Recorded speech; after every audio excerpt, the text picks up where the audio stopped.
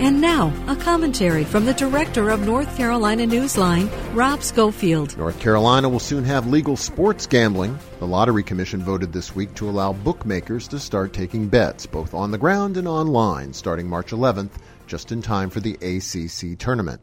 And while many have greeted the news as no big deal in a society in which gambling opportunities have exploded in recent years, it's actually an important and deeply worrisome development. As mental health experts have repeatedly explained, gambling addiction is a big and growing problem in our culture, and this is especially true for young men, the very group that's sure to be attracted like bugs to a back porch light by the opportunity to gamble on college sports.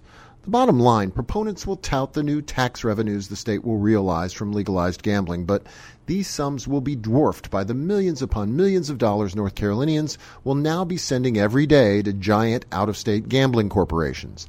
And it's unfortunate that our state government is an active partner in such an inherently predatory business. For NC Newsline, I'm Rob Schofield.